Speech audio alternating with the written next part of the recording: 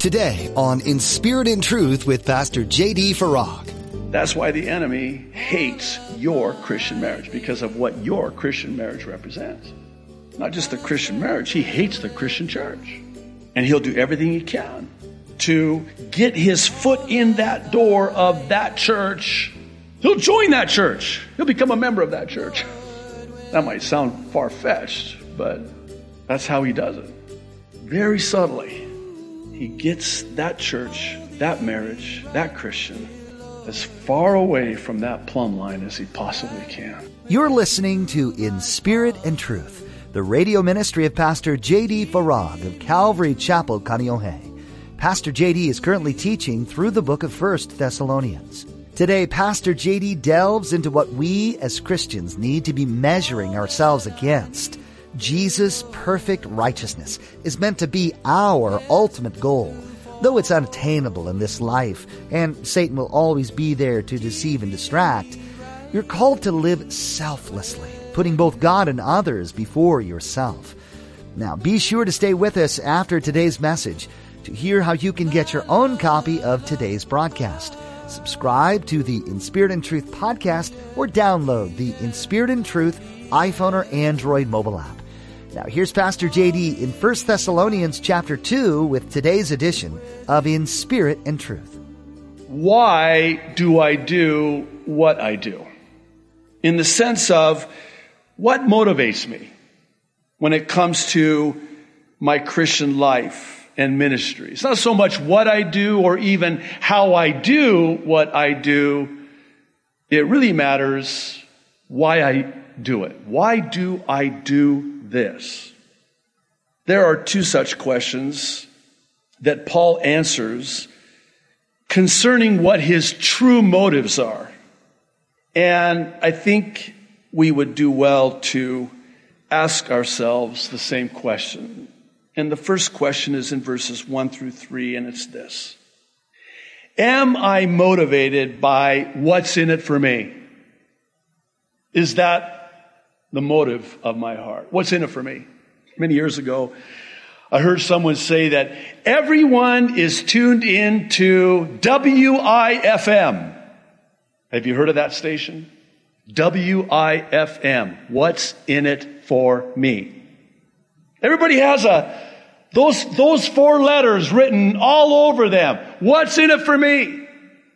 And certainly this applies to the pastor, but just so you know, you're not going to get off too easy, because misery loves company.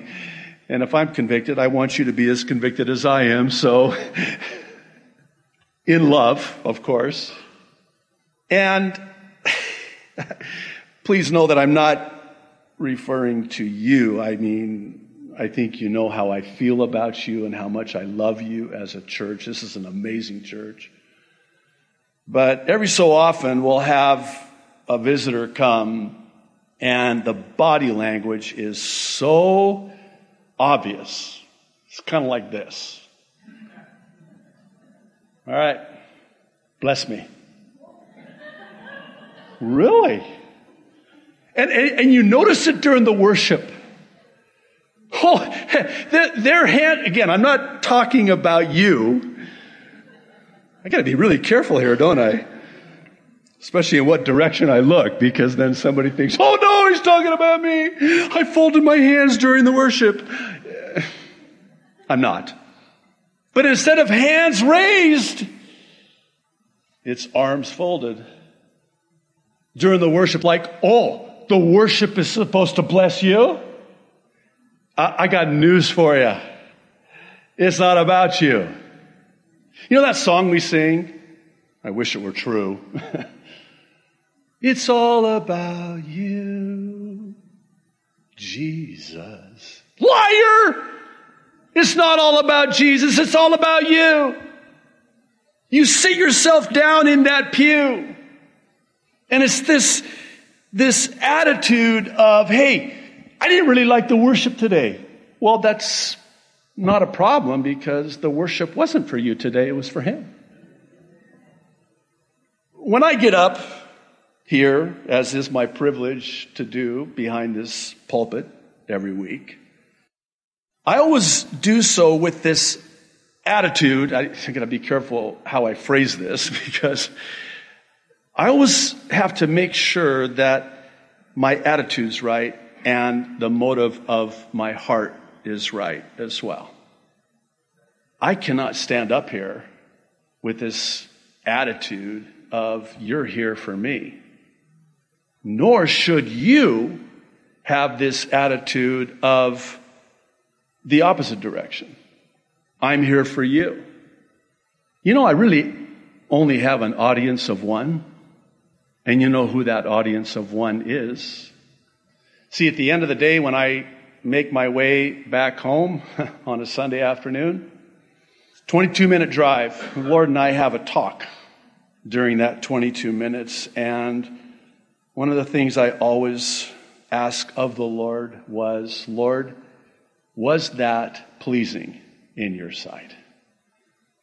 I don't want to be misunderstood when I say this, but it really doesn't matter what you think about the sermon.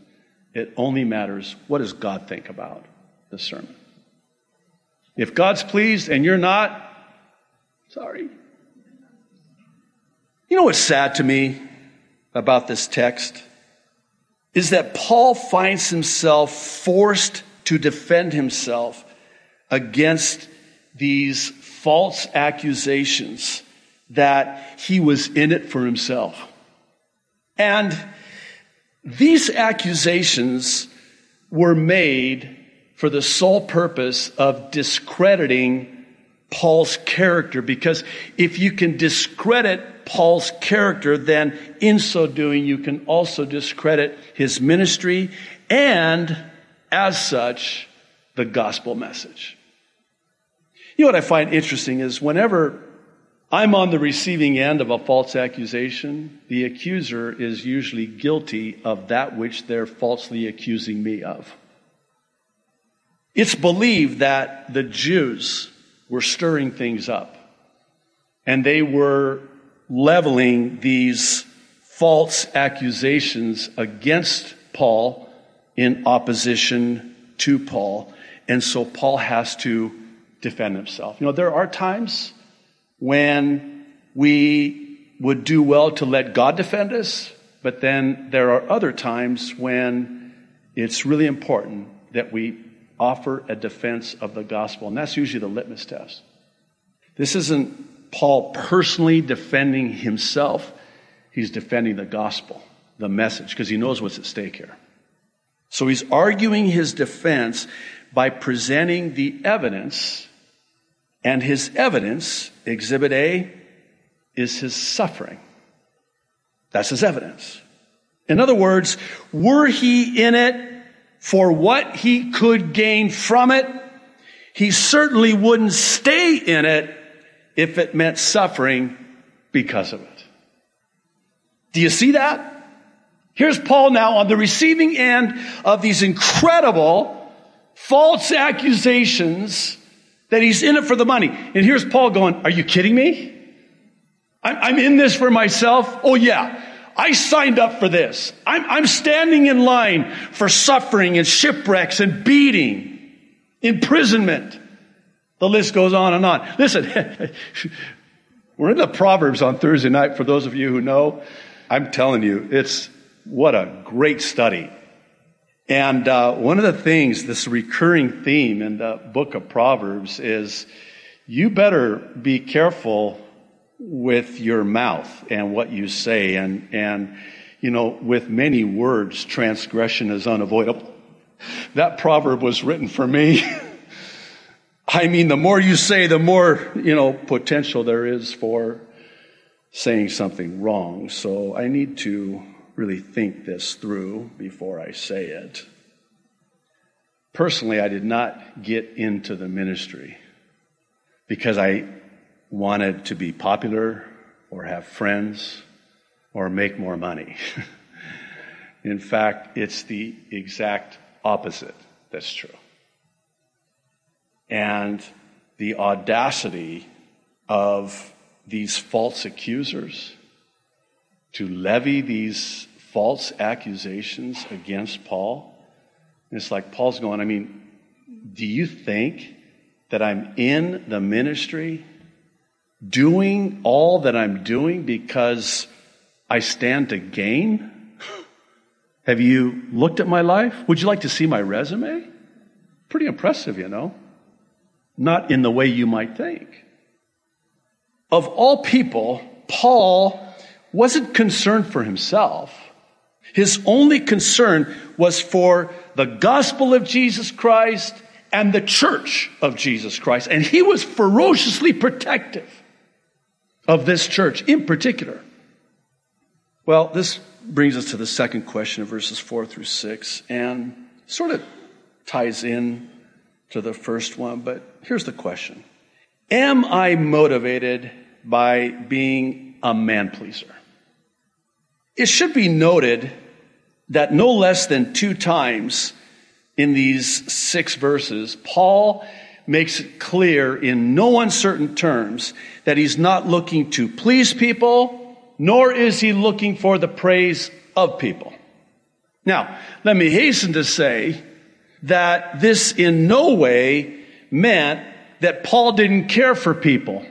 The opposite is true. And for those of you that read ahead to stay ahead, you know what's ahead. I mean, in the verses that follow, talk about a pastor being convicted. I mean, I have to ask myself, do I love you the way Paul loved them? That's what he's going to talk about. There's actually another question that this brings up, and it has to do with the disparity or discrepancy, if you prefer, in the church today. Let me explain.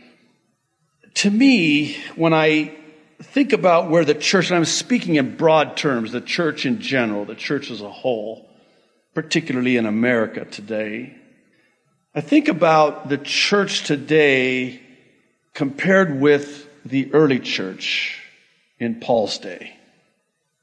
And I have to tell you that there's quite a discrepancy.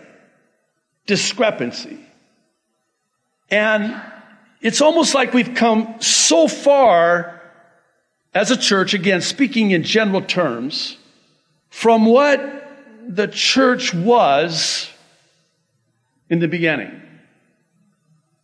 You know, I just have to, again, be very candid and open with you, but this really convicts me.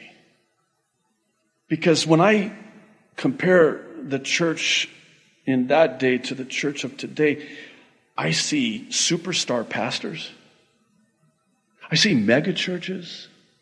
Nothing wrong when God adds daily to the numbers and grows the church as only He can. But it's almost like it's not about Jesus anymore. And I think we need look no further than to that 7th letter to that 7th church in the book of Revelation, chapter 3. The church of Laodicea. I mean, this is a church that Jesus isn't even in anymore. This is a church that He's knocking on the door saying, can I come in, back in, and sup with you and you with me? This is the lukewarm church that Jesus said, you make me sick. I wish you were either hot or cold. You just make me so sick, I want to vomit you out of my mouth. When measured up against the plumb line of God's righteousness. Whew. What do you mean by plumb line? Well, a plumb line is a weight that is suspended from a string that's used as a vertical reference to ensure that a structure that is built is straight and centered. That's the measuring, that's the gauge, that's the plumb line, up against which everything is measured. We see this plumb line of God in Scripture as the measurement of righteousness related to every aspect of our Christian lives and certainly every aspect of the Christian church. Listen to what Isaiah said, chapter 28, verse 17. I will make justice the measuring line and righteousness the plumb line. And when he does, not good. Hail will sweep away your refuge, the lie, and water will overflow your hiding place. In other words, God takes his perfect standard of righteousness, this plumb line of righteousness, and here's my life, your life. Here's the church, the ministry, and it's measured up against that plumb line. And it's like this. Whoa! The disparity, the discrepancy. It doesn't line up. The prophet Amos says in chapter 7, verse 7, this is what he showed me. The Lord was standing by a wall that had been built true to plumb, with a plumb line in his hand. And the Lord asked me, what do you see, Amos? A plumb line, I replied. Then the Lord said, look, I am setting a plumb line among my people Israel. I will spare them no longer. I have a book in my library written by a man by the name of Stanley Vogt. He's now with the Lord. I had the privilege, actually, many, many years ago, back in the early 90s, of meeting him. He was one of the speakers at a conference that I was attending. He's written many books, but this one in particular is a treasured classic in my library. And I read it often. I read it again recently, and it's titled Personal Revival. And he writes about this plumb line. Listen to what he had to say. We see God standing on the wall of our life, looking upon every part of it. As he holds the plumb line against us, it becomes obvious where things are not quite straight. Every part of life is touched. For instance, when the plumb line goes deeper into our motives, it tests whether we do everything for the glory of the Lord or to please men. So, God searches us with his plumb line, not to drive us into judgment or despair, but to draw us sweetly to repentance, that in his arms we might find forgiveness and the fullness of his love. And then he says this, I love this. He wants us not to hide from him, but in him. In Christ's righteousness. So stay with me. Here's what it looks like. Here's God's plumb line. And then we bring everything that we do, our Christian lives, our Christian ministry, our service to the Lord, everything we do, and we put it up against that plumb line, and we say, oh wow, that's way off. That's really way off. That area is really, here's the plumb line. And here's my life that the plumb line is the measurement of. And it's way out of whack, if I can say it that way. So what's my response? Condemnation? Absolutely not. Conviction? Absolutely yes. And when you teach the Bible expositionally, book by book and chapter by chapter and verse by verse, you can't get away with skipping over this. Could you imagine? I show up here one Sunday and a text of this nature, and I say, by the way, we're going to skip the first 6 verses of 1 Thessalonians chapter 2 because it's like way too convicting. I mean, when the plumb line of God's measurement and righteousness is here, and the church is here, and my marriage is here, and my ministry is here, and my service is there, and I need to straighten up. Maybe I need to wake up. And it's not because God says, I'm God and I said so. God's saying, listen, it's for your own good. You're a people pleaser. You'll be the most miserable people pleaser on the planet because you're never going to please people. You've heard that saying, right?